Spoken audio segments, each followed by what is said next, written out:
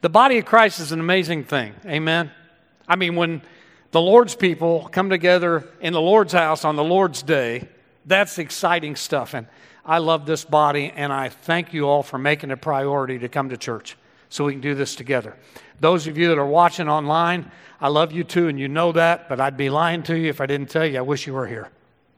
Because it's good to be here together in the body of Christ. It's just wonderful.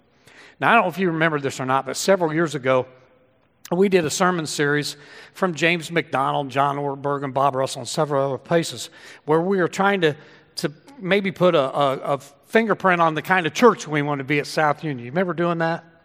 Some of the things we landed on, we decided we wanted to be a church that welcomed without judgment and still preached the clear Word of God. In other words, you come to church on Sunday morning, we intend to the best of our ability to preach the Word of God to you, and then if it bounces off of something in your life that you're not doing, that's between you and God, but we're not going to judge you. You know, whether I'm talking about lying or gossip or fornication or adultery or homosexuality, whatever it is, we're doing our best here to preach the clear Word of God, and then you work it out with God where that lines up in your life. But nobody's judging anybody. So we welcome without judgment. Anybody's welcome here. We decided we wanted to be a church that loves without condition because, oh my goodness, that's the way Jesus does it, isn't it? We just talked about it last week.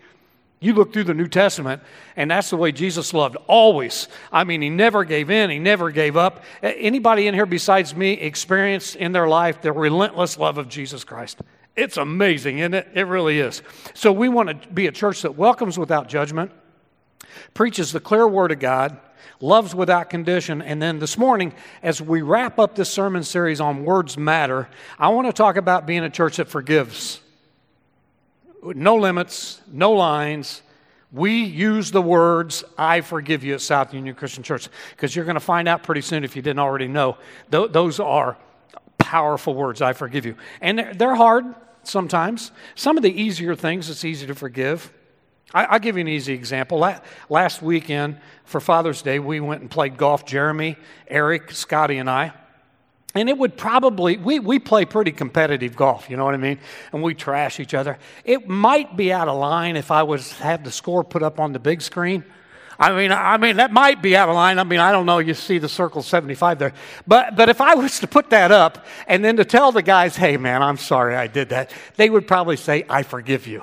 Now take it down or it probably becomes a big thing. So little things are easy to say, I forgive you. Big things, sometimes not so much, right? All of us in here are familiar with the part of the model prayer that says, forgive our debts as we forgive our debtors. And the reason we're familiar with that is all of us in here have somebody right now that owes us something. We all have debtors.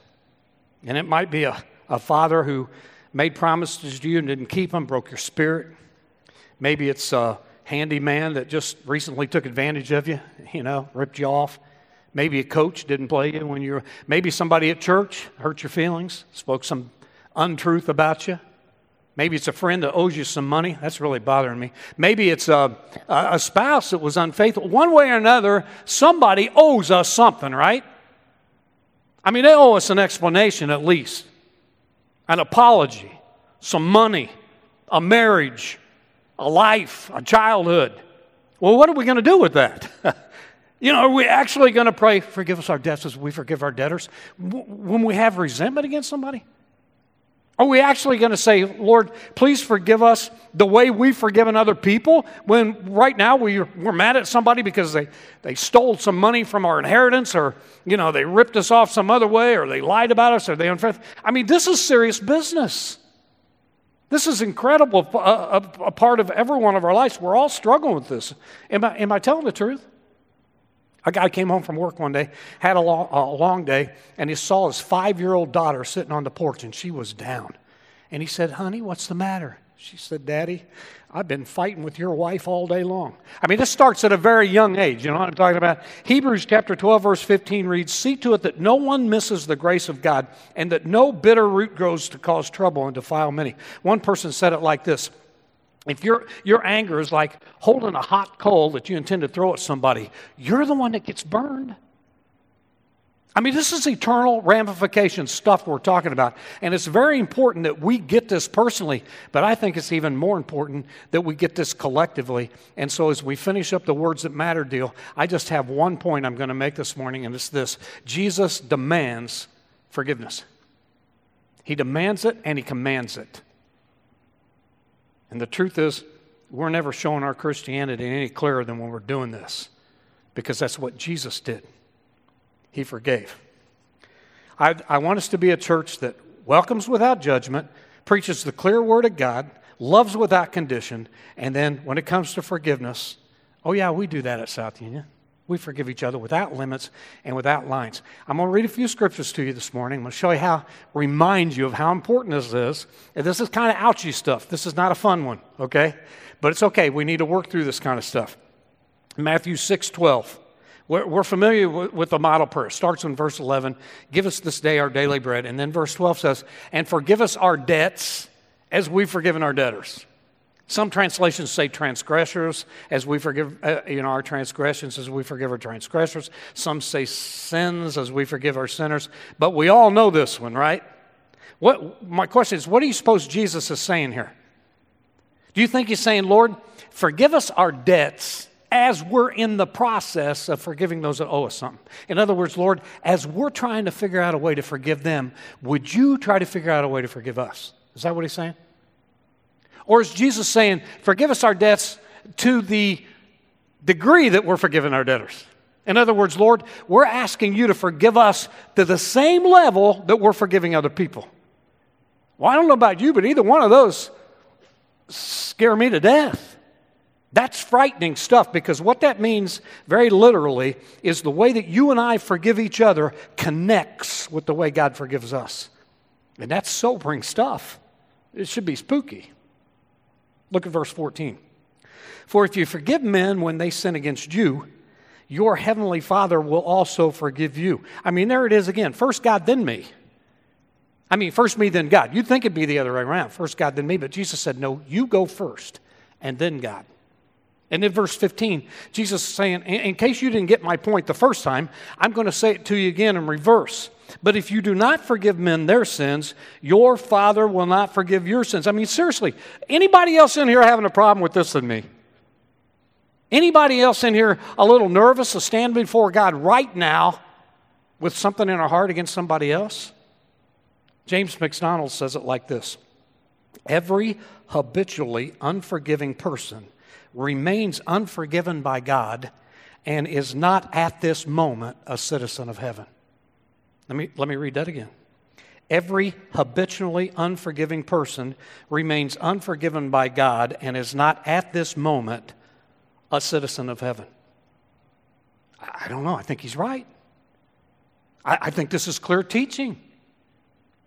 I think this is pretty clear. I think this is tough. Haven't most of us in here struggled with unforgiveness? Raise your hand if that's true. If you don't have your hand up, would you clearly turn to the person next to you and say, I need a good old-fashioned sermon online? Because we do. We all struggle with this thing. And the sad truth is, we're living in a world right now where you can't live very long without somebody, someplace doing something to hurt you. And when that happens, we got to work through this unforgiveness stuff. This is business. And somebody might say, I'm working on it, preacher. Well, I'm not talking to you. I'm not talking to the person who's working on it. I'm not even talking to the person who's working on it and having trouble getting it done, but is still working on it. You know who I'm talking to? Unfortunately, I've experienced this, not just with me, but with some of you. I'm talking to the person who's saying in their heart right now, and maybe even sometimes out loud, I'm not getting over it. I can't get over it. You have no idea what they've done to me. I can't work through this. That's why I'm talking to. Because when you're talking to somebody like that, it's clear you're talking to somebody who has an unchecked, unrestrained, habitual pattern of unforgiveness in their life. And my question to you this morning, family, is this. Is a person in that condition saved or not? I mean, I'm trying to get our spiritual juices flowing. Is a person who's habitually unforgiving, are they saved? Let's work through this thing. In order for us to be saved, we have to be forgiven by God. And in order for us to be forgiven by God, we got to give forgiveness. You see what I'm talking about? This is tough stuff here. And I think it's pretty interesting. Anytime I preached a sermon on this, which has been many over the course of 40 years, I get the same response. There's about half of us in here that have a panic look on their face. These are committed Christians who are saying, oh my goodness, I hope I don't have that going on right now. Let me see, I'm going through the thing right now.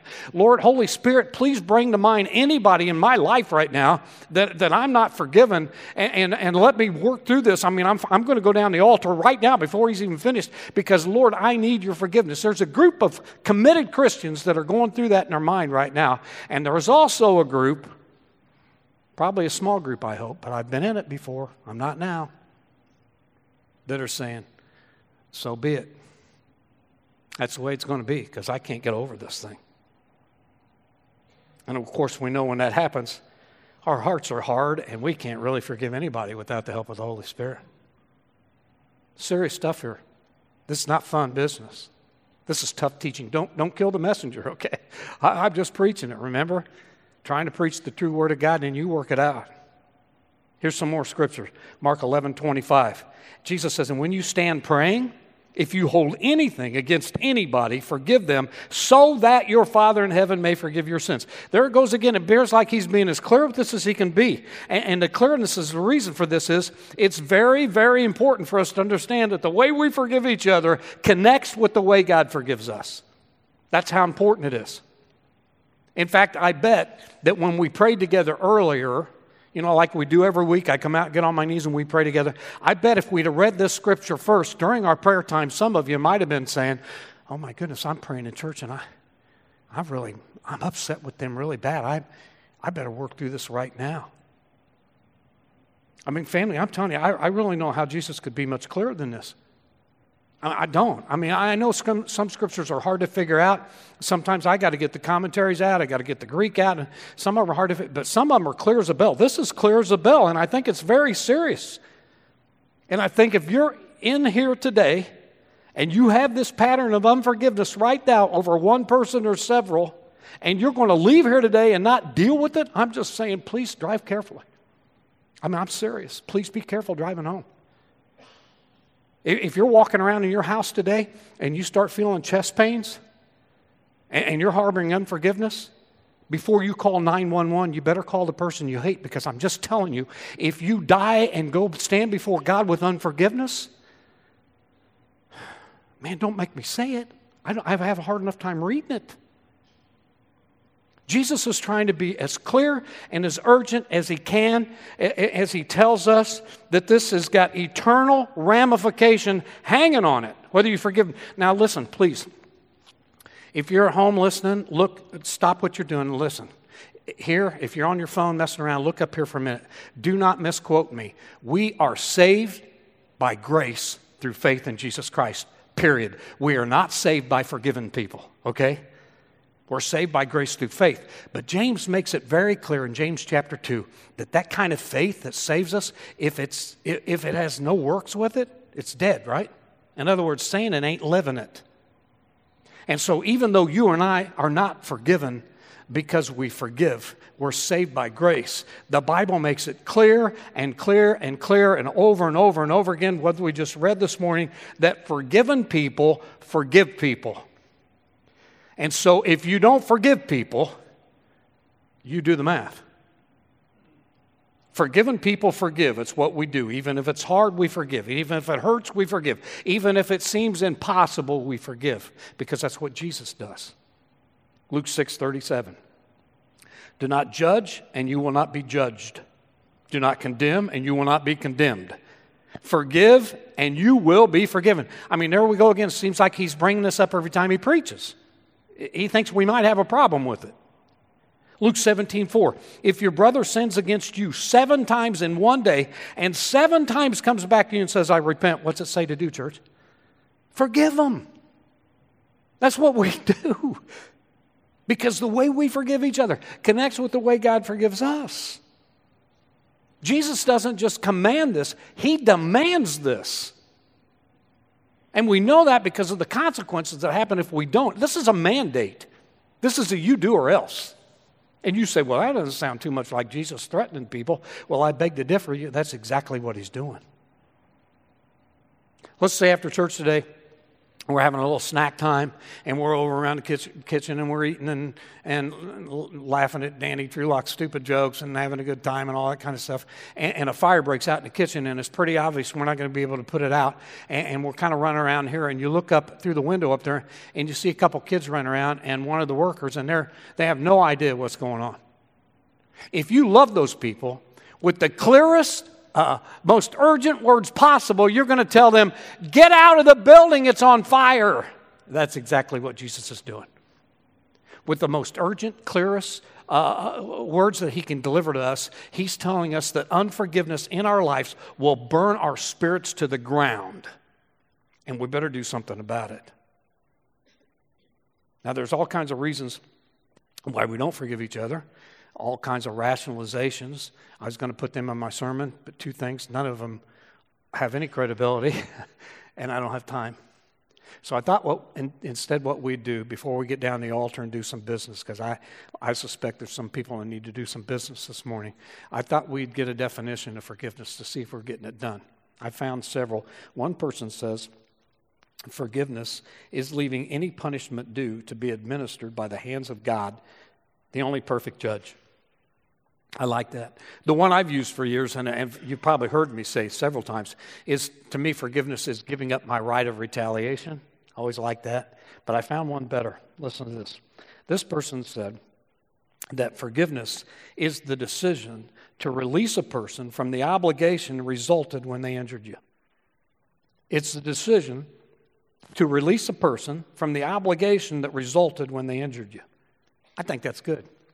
Let's say after church today, I come up to you and I say, hey, you got $20? Can I borrow $20? Yeah, what for? Well, they're selling those little discount cards for band at Ellisville, and or popcorn for the Boy Scouts or something for the girls. They're always selling something, and I don't have any cash. Can I have $20? You say, sure. Well, I get busy running around. I didn't actually buy anything, and so I just stick the 20 in my pocket. Well, most of you know me well enough that when I get home and I find out that I've got your 20, I'm going to give it back to you. But what if I don't? See, we're okay if I give you back your 20. But what if I don't? Who's in prison? You are. I'm not in prison. I got $20. You know what I mean? You're in prison because you're going to think, now, did he do that on purpose or did he forget?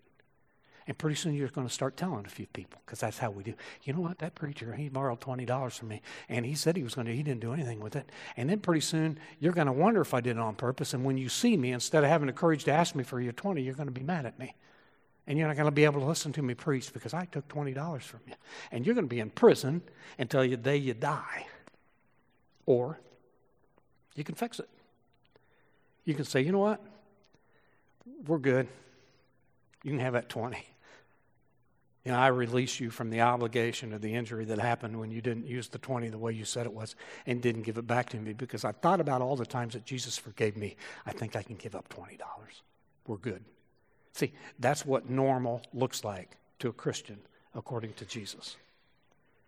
Now, I don't want to make a book of this, but I know some things are hard to understand, especially in Scripture. Well, in life, too. I mean, to me, women are hard to understand. I gave up a long time ago, and you know what sealed the deal for me? To seal the deal. Okay, women will allow people to put hot wax on their eyebrows. I mean, hot enough to make their skin red. You know what? I've seen it. I watched my sister do it to my wife and my kids. They'd allow somebody to put hot wax on their eyebrows and then put a piece of tape on it and rip the hair right out without, straight from the roots, and not even flinch. And then scream like a baby when a spider goes across the room. I mean, I'm never going to be able to understand women. I know the Scripture's like that. Some Scripture's like, I don't get it. I've studied it and studied and studied. Other Scripture, pretty easy to get.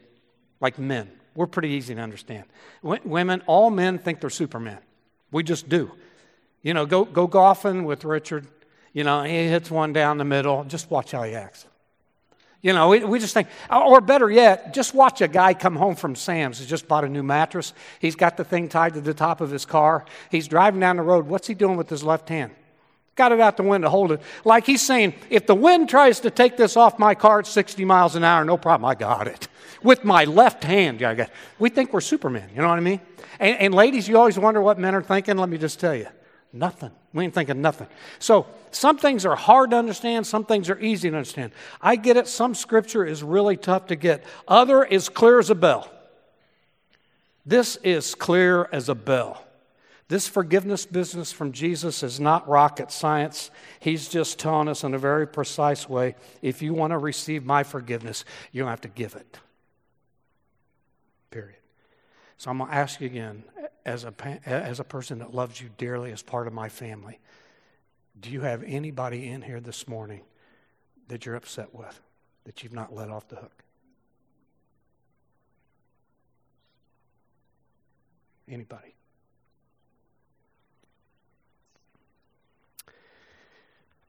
I'm going to tell you one thing that's going to make it easier to deal with this morning. Not easier. Something that always makes it easier to forgive people.